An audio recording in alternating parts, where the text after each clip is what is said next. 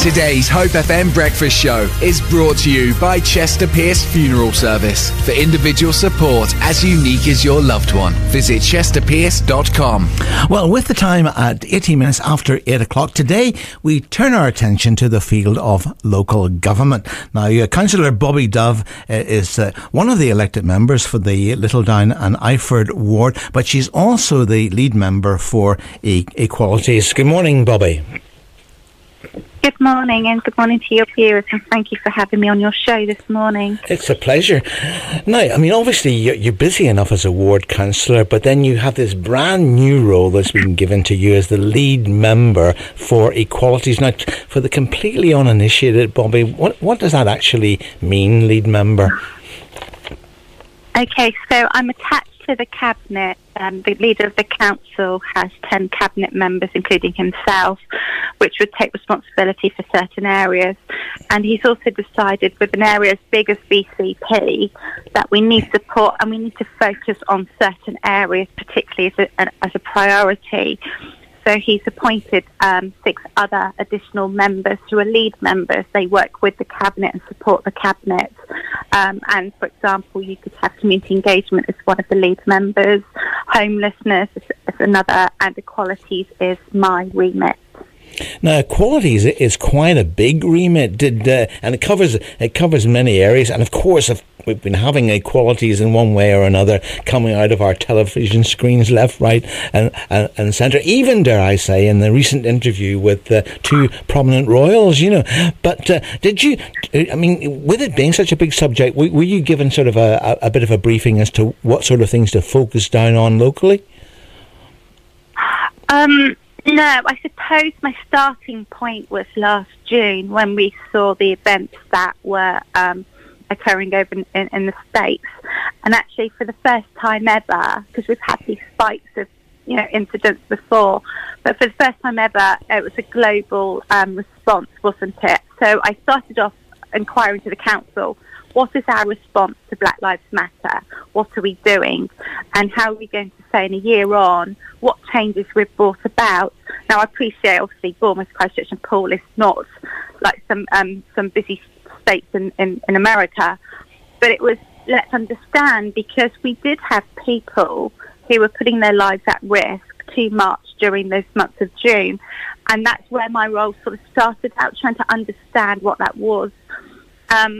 And then I suppose upon my appointment, there were 3 areas that I really, really wanted to concentrate on. Firstly was our community response and how we get them more involved in prominent parts of our lives.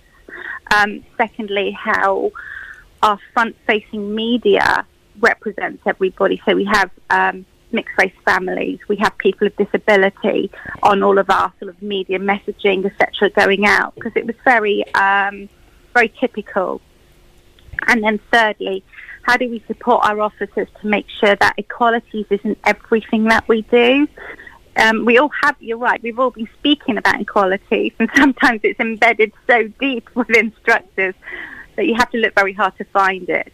So we want to make it more obvious and make sure that when we are rebuilding this new council, because it's exciting times, with the 12th largest council, it's early days, but actually people are at the very heart of it, and that's the equalities remit.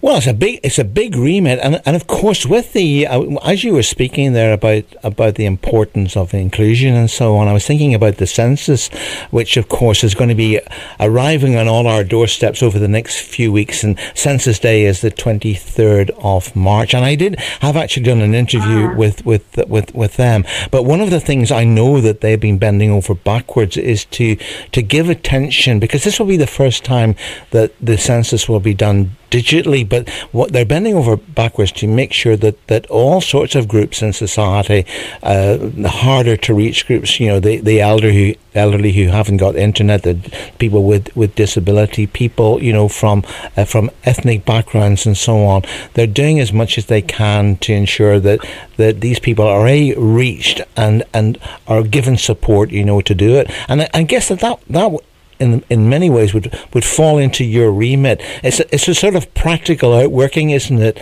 of the importance of equalities? It really is, because how do we design services that meet the needs of all our residents if we don't know who they are? And so when a piece of work that we're doing at the moment is trying to explain to people why we ask these questions. When you fill a question on road, why do we ask you how old you are, what your sexuality is, what colour you may be? It's to make sure that we get a full breadth of everybody's opinions to ensure that everybody is heard. And the census is exactly that. You know, with 25% of our population having some form of disability or of one kind or another, it's really important that they absolutely complete those census forms, because how are we going to deliver everything that they need, everything that our communities need, if we don't know who they are, where they are, and what sort of difficulties and challenges our communities face on a daily basis? Well, let's have your first piece of music. And may I say, you've got a very good taste in music, you know. So your first song is by Love Affair and Everlasting Love. Why this one, Bobby? So the two pieces I've chosen is one for my mum, one for my dad, who are incredible role models to me. And so this is a soundtrack from, it just takes me back to being a little girl running up and down the hallway, listening to my mum in the kitchen singing. And so, yes, this one's for my mum. Well, Mum, if you're listening, this is for you.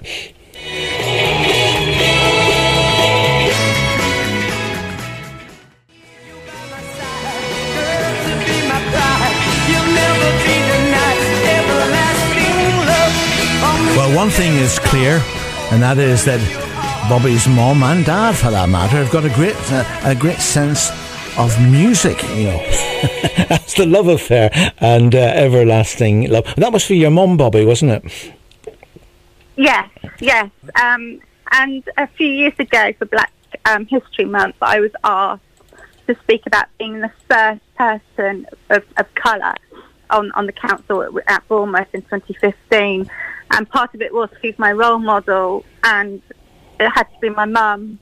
It absolutely had to be my mum. And there are people who have influenced us, but as in terms of role models and people I would like to look up to and aspire to be just a fraction of who they are, then it was my mum. Yeah, that's fantastic. Now, of course, obviously, I mean, you've mentioned there the importance of family and influences, and we're all brought up in different cultures, you know, and I guess we become very often the people that we are because of the influences that are upon us, and of course, those influences can be and are mainly positive, but of course, they can be negative as well. Being actually brought up, you know, yourself as a person of colour, did you have any struggles? Did anybody have a go at you because of your colour? Did you have that personal experience of that?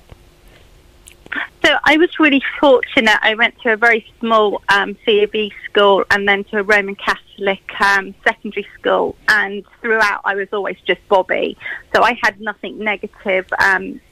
What I'm seeing now, however, is 20 years on with my children, that actually they're facing stuff at school. For some reason, 2016 seemed to unlock something in people whereby you could have these conversations around your children where there was overt racism being displayed, and that's now being carried into the schools. Of course, it tends to be, doesn't it, small groups of quite powerful activists that sort of stir the pot, don't they? And in a very real sense, don't really help things. That can help to divide rather than to bring people together. I guess that one of the challenges that you will have will be in highlighting the positive and bringing people together, because despite what we may see on our television screens, there's quite a bit of working together, and that has been evident, hasn't it, during this time of COVID and lockdown? It really, really has. So one of the things that we found in the first wave of lockdown was 99% of our volunteers were white, and 99% of the recipients of the programme were also white. But we knew, therefore, that actually communities must have just got on and sorted something out for themselves. And so through that, we've at the council have devised a community Equality Champions Network, so where all these different communities now come in and they now feed into the council and they talk about their experiences and they talk about where the gaps are and what we can do to assist them. And this is across all sectors. So, for example, Public Health England now have the Trusted Voices campaign, and that's seen an incredible success through the council and through Public Health Dorset, where we've seen people who are fearful of taking the vaccine, for example, increasing their numbers. And we've made that easier, so we've allowed vaccine programs to be run through mosques and through communities with people that they trust, with opinions who they will trust, and therefore their faith and their confidence in the vaccine program or anything else that's been delivered in terms of services can be increased. And of course, as you quite rightly said, by having the vaccine service delivered, in the mosques and so on, that has seen, a rise in people, actually taking the vaccine. So could you then follow on from that by saying it's the little things that we do that actually can build bridges and make an enormous difference to people? I think it is, and that's exactly something that I was hearing about last week at a conference about careless and lazy language, which has the biggest effect upon people who share protected characteristics. Protected characteristics, of course, are those that define us through our age, our disability, gender reassignment, pregnancy, maternity, religion, race or belief, sex and sexual orientation. And so I think with that now, we're seeing people more aware of their language because they understand the impact that it has on people. I'm sorry, I've just forgotten the question about the small actions. But you're right, it is those small actions that we see that are amplified through the communities. We are societal animals, aren't we? And when you have those few individuals that lead by example, and it makes us feel good when you see the outcomes of that reward of the good deeds that you've done, we are then inclined to do that even more, and by result, our neighbours start to do that, and our friends start to do that, and our colleagues start to do that. And I think that's where COVID has really, really shown the worst, but also the very, very good of our people across BCP. And I think also the term advocacy comes in, doesn't it? Because very often, whether it be disability or the colour of our skin or whatever, it can be quite difficult for many people in society, and they need people to fight on their behalf or to hold their hand through challenging situations, whether they're being assessed, for their PIP, dare I say it, and all the various other assessments that go on, or even in the census itself coming our way, that people just need that little bit of help, and of course people in society who can act as advocates in promoting that and holding people's hands is really, really important, isn't it? I think advocacy, and by default therefore allowing the individual at the heart of this having a voice to be heard and to be understood, is key to anything that we do. So, as you know, I am a mum of a little boy who finds life extremely hard and finds life very challenging. And I have been his advocate. I have said, hang on a minute, you know what, in school, this is what he finds hard. This is his needs. This is how he needs to be heard. And there are parents up and down this country and carers up and down this country who are advocates for their loved ones. And so by default, they would obviously also be included within our recognised characteristics of people that we will look out for and care for and consider in everything that we do at the council. Well, you obviously you're new into the role. You've got a lot to get your teeth into, and in these early days, are you encouraged? And what do you think? I mean, this might be a difficult question, but so far, what's been the toughest part of your job? Culture. Culture, I think, is the biggest thing. I don't believe that anyone that I've met yet within the council are bigots in any way or have prejudice in any way. But as with any large organisation, and we are one of the largest employers on the South Coast, we have policies and we have procedures, so we can change those. But actually, people always do when they come in, turn on the computer, the same thing that they've done the day before. And it just needs perhaps that step back, that time, that thought to say, I know I did it this way yesterday, but actually, how am I going to change what I do? Now, we're doing that, we're supporting that, we're bringing in a whole load of more training, but a different kind of training, a hands-on, flesh-on-the-bone sort of training. We've set up different equality champions in different areas of the council, so someone in Parks has someone to talk to. And it can be gardeners in Parks Department, for example, will think, equality doesn't really affect me, I just plant trees. But we know women, for example, feel more unsafe when they go through wooded areas.